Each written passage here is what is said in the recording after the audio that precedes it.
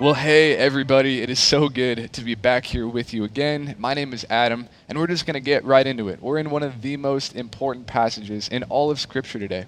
So please grab a Bible and crack it open to John 19. And while you're doing that, I want to ask you guys something. Have you guys think back to a specific moment, or ever had a moment that's helped cement something into your mind, helped you understand something in a really crazy way? Maybe it's something that somebody said to you, maybe it's something you've read in a book, but a moment that's really held as a tangible reminder of an understanding.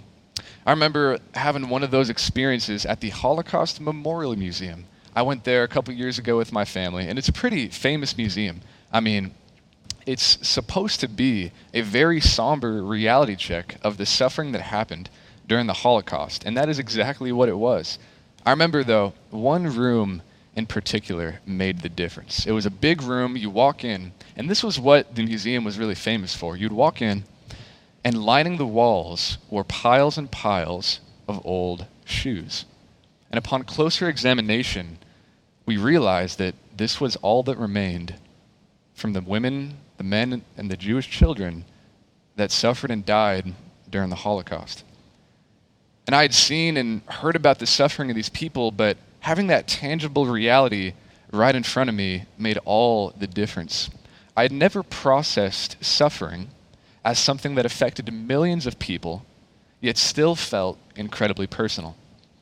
And that is exactly what we are talking about today as we discuss Jesus' death on the cross.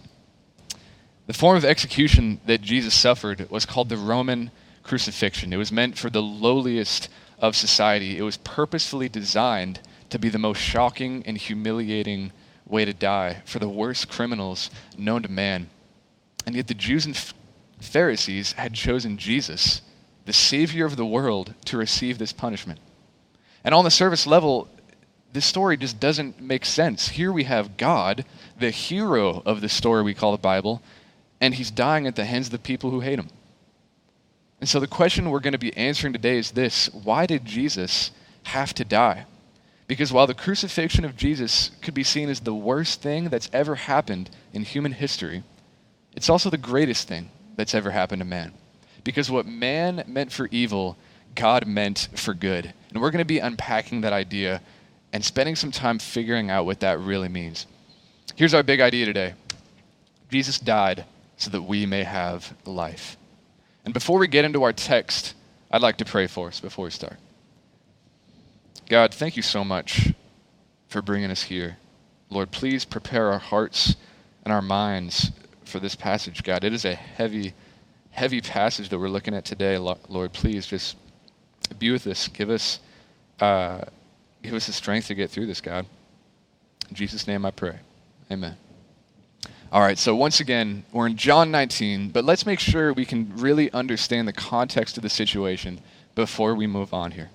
In the past couple of weeks, we've been taking a look at the final moments of Jesus' life leading up to this final moment on the cross. Jesus has been teaching with his disciples, he's performed miracles, he's traveled all around, and like we heard last week, these final days of his life have been spent unjustly tried, accused, painfully humiliated and mocked by religious officials. And today, we're at the finale of Jesus' ministry as he sacrifices his body on the cross. Let's start reading here in verse 17. Carrying his own cross, he went out to the place of the skull, which in Aramaic is called Golgotha. There they crucified him, and with him 2 others, one on each side, and Jesus in the middle. Pilate had a notice prepared and fastened to the cross. It read, Jesus of Nazareth, the King of the Jews. Many of the Jews read this sign, for the place where Jesus was crucified was near the city, and the sign was written in Aramaic, Latin, and Greek. You know, I think it's really hard for us to understand the true weight of this situation because we don't really have a lot to compare it to. Sacrifice in our day and age doesn't look the same as it did in Jesus' time. So let's take a second and understand the extent of what's really going on here. Point number 1 is this: Jesus' sacrifice models God's love for us. We have a lot of ways to think about that word sacrifice today. You can think of sacrificing your money or your time for other people or yourself. We just spent a long time sacrificing our own comfort and desires by staying inside to keep people safe during COVID. But very rarely are we ever sacrificing something that's physically and tangibly part of us. It's often something detached that isn't tangible. But in Jesus' time, when you would use the word sacrifice, your mind would go to something very different. There's a huge cultural difference there. You'd likely be thinking of the process of taking an animal on an altar and sacrificing it for the sake of your sins. The books of Exodus and Leviticus describe these processes in great detail. When you sinned, one of the most common forms of sacrifice was to take your best animal, the cream of the crop pick, and you would sacrifice it on an altar as a reminder of the consequences of your sins, in addition to a reminder of God's faithfulness to you. That animal was to be a substitute in your place, taking the punishment that you deserved for your sin, and you were made right with God through that sacrifice. So when people saw Jesus on that cross, those ideas of sacrifice were on the forefront of their minds. When Jesus willingly accepts death on the cross, despite living a perfect, blemishless life, he is literally taking the role of a sacrificial lamb to the greatest extent. And on that same note, another thing about sacrifice, you're not going to sacrifice or give something up for someone that you don't care about. Think about your own parents. By deciding to have a kid, they're essentially choosing to give up 20 years of their time, money, and some of their freedoms to raise a child because it's a worthy sacrifice for them. They loved you enough to do that. And in the same way, Jesus' sacrifice is the greatest display of love ever performed because the measure of his sacrifice is unmatched. He was a human being just like you and me that was willing to endure intense and incredible mental and physical pain for you and me. And I want to spend some time talking about what Jesus actually went through on the cross. So the cross was a Persian invention, but the Romans took it and perfected it. They took it a step further. These were people that cared a lot about their forms of punishment. In fact, it was something that they were really known for. And you would think that by crafting this horrible, horrible way to punish people, you would think that the cross would be their pride and joy, but it wasn't. It was just the opposite. In fact, they had created something that was so horrifying and humanly degrading that no one even wanted to talk about it. It was completely taboo. They'd created this monster of a thing, and then it became like He Who Must Not Be Named from Harry Potter. You just did not talk about this thing. It was meant for the complete lowliest of society. And in this case, the act of crucifying Jesus was a multi-step process. First, he was scourged. Jesus was whipped with a leather strap that usually had a piece of metal or bone on the end of it. He was then humiliated. He was given a crown of thorns and a purple robe meant to signify royalty in order to mock his, and was paraded around the city for all people to see. After being weakened by that first scourging, Jesus was forced to carry his own cross, a heavy, dirty piece of wood, to the crucifixion location. Huge nails were used to attach the body to the wooden cross, not by the palm, but typically through the wrist. And death by crucifixion usually came from suffocation or exhaustion, as the body remained on the cross for a short period for people to witness while it was buried. And the thing is, as bad as that death was, that wasn't even the biggest sacrifice for Jesus. Here it is. The fact that God himself sacrificed his own status to become a man and then voluntarily die the worst death ever is crazy. For us, it'd be something like this. Imagine loving somebody so much that you would be willing to become a slug and then have salt poured over you while everybody watches. That's pretty much the equivalent of what Jesus did. And we've been talking a lot about the extent of what Jesus went through. But what takes it to another level is the realization that we're the ones who Jesus died for. He died specifically for you and for me when we did nothing to deserve it. His suffering and his death was incredibly powerful because it affects your life today and is incredibly personal, but not just yours, the lives of everybody in the world. Maybe you've heard it said that Jesus died for your sins, that were cleansed through his death, but have you ever taken a moment to think about what that really means and how that works? Like, why do we say those things in reference to Jesus' death? Answering those questions helps us really understand how incredible this passage is. Point number 2 is this: our Savior defeated sin. And first, I want to explain what it means to be a sinner. Have you guys ever studied really hard for a test, you've tried your best to prepare, and then the test day comes and you just totally blow it, all the knowledge just leaves your mind and you get a bad grade? If you haven't had that experience, just wait for college, don't worry. It'll happen. But essentially, all of us are doing that right now. If we were all graded on keeping God's commandments and following him perfectly, we'd all have an F. That's just the way it is. That's what sin is. It literally means missing the mark.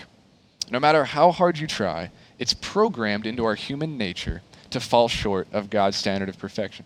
All of us have been separated from God through it, and we're counted as spiritually dead in our transgressions because of it. To keep it brief and honest, that's not good news. That's really bad. It means we're deserving of punishment. Back to that bad grade real quick. Having a bad grade is the worst, especially in this case when it's a matter of life and death.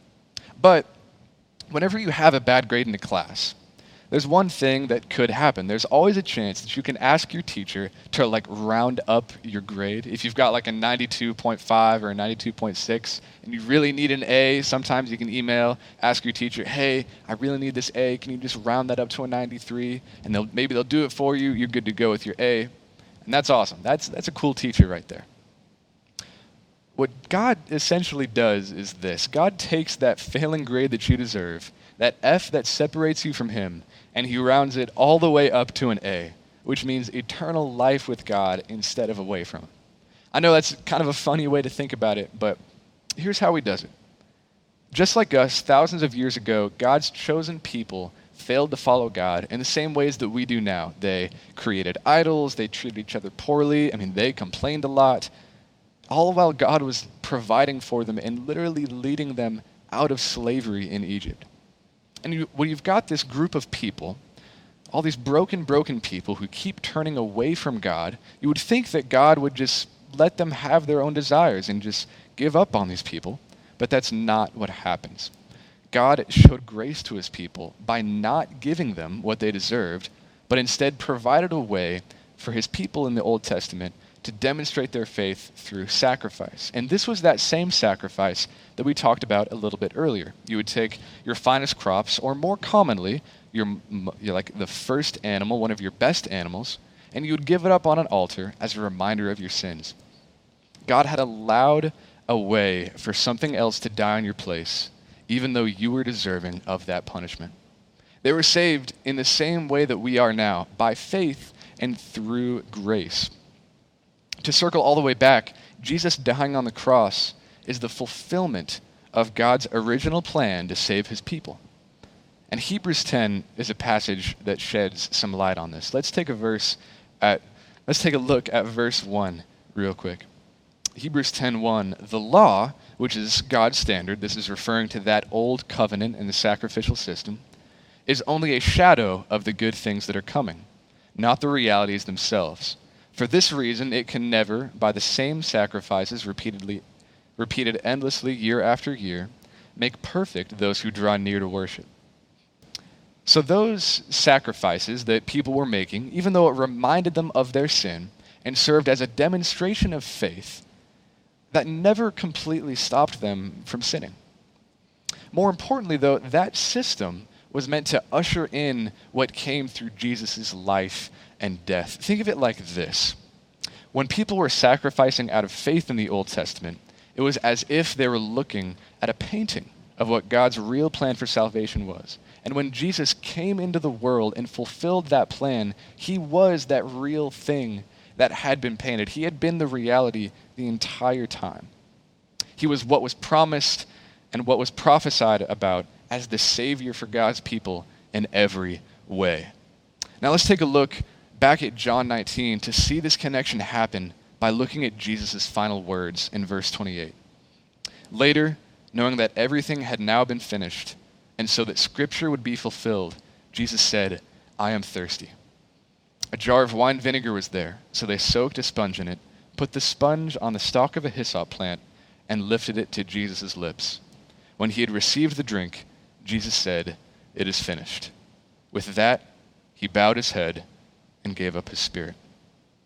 Those final words are the most important words anyone has ever spoken. I mean, Jesus literally got a drink to clear his throat so that he could say them. In the Greek, it's a one-word phrase called tetelestai. It's the cry of a winner.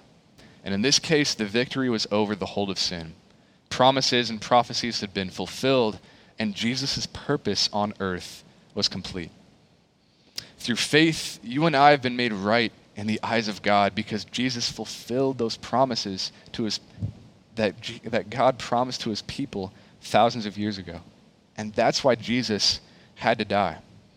It is finished, and we have life because of Jesus' death. Now, I want to talk a little bit about what that life really means and looks like. Point number 3 is this: we have new life through Jesus. Let's pick up where we left off in verse 31 of our passage in John to understand our final point here. Verse 31, now it was the day of preparation, and the next day was to be a special Sabbath. Because the Jewish leaders did not want the bodies left on the cross during the Sabbath, they asked Pilate to have the legs broken and the bodies taken down.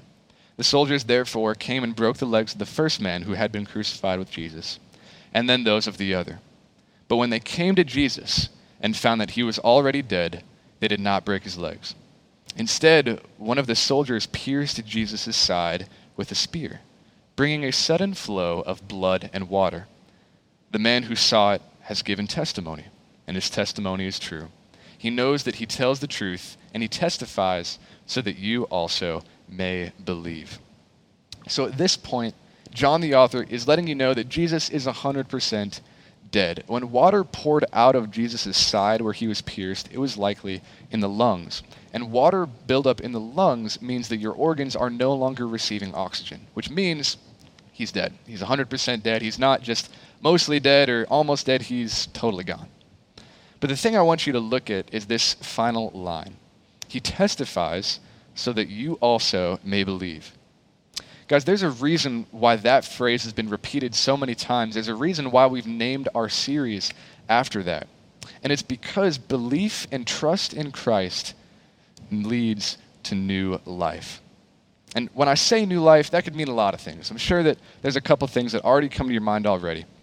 Obviously, we're all alive right now. We've all got a pulse. We all need to eat. We need to drink and keep our bodies going. In the Greek, that's referred to as bios life. It's the same life that plants or animals have. It's where we get our term biology from. And that's not the life that we're talking about here. Your mind also might go to just having an improved or more enjoyable life by the world's standards, with more friends or opportunities or comfort. And that is not what we're talking about either. In fact, it's the opposite of what we're talking about. Jesus promises trials, and Jesus isn't an infomercial trying to sell you a product. This new life that is promised from trust in Jesus is something very unique. That bios life that I talked about earlier will eventually run out, right? Our bodies will decay. We're going to die eventually. But new life in Christ will not. It's eternal, and it deals with your soul. Your bios life is the one that you're living for yourself, while this new life, which in the Greek is described with the word Zoe, is a life that you're living for God. If you want to know what it's like to start living this new life, imagine a statue turning into a real person. That's how monumental the shift is. Having real life means that the pursuit of happiness that you've had from the world has been replaced with a love for joy from God. Having real life means that you're able to identify the ways that you sin and you want to take action against it. Having real life that means that your time in heaven is more important than your time on earth. Guys, we're no longer living to please ourselves. We are living to please God with our new life. And all of it comes from trusting God with our belief. Belief that Jesus died so that one day you may find life. I've got 2 questions for you guys today. And there are really big questions that I'm still thinking about that you'll probably think about for the rest of your time walking with Jesus. The first one is this: do you believe that Jesus died for you? Is that a real reality? The second question is this: why is it worth it to follow Jesus? And while you're thinking about those questions, while they're on your mind right now, I'd like to wrap us up in a word of prayer. God, thank you for the time that we've had to reflect on your sacrifice, Lord.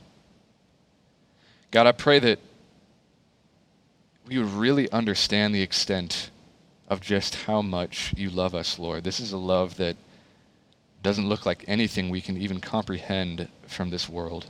Lord, it is one that only you can bring. God, thank you so much for showing us so much grace in our lives, Lord. I pray that we would trust you with our belief from this day forward, and that we would desire and want to walk with you every day of our lives, Lord. In Jesus' name I pray. Amen. All right. That's all for today, guys. Thank you so much for listening. Take care.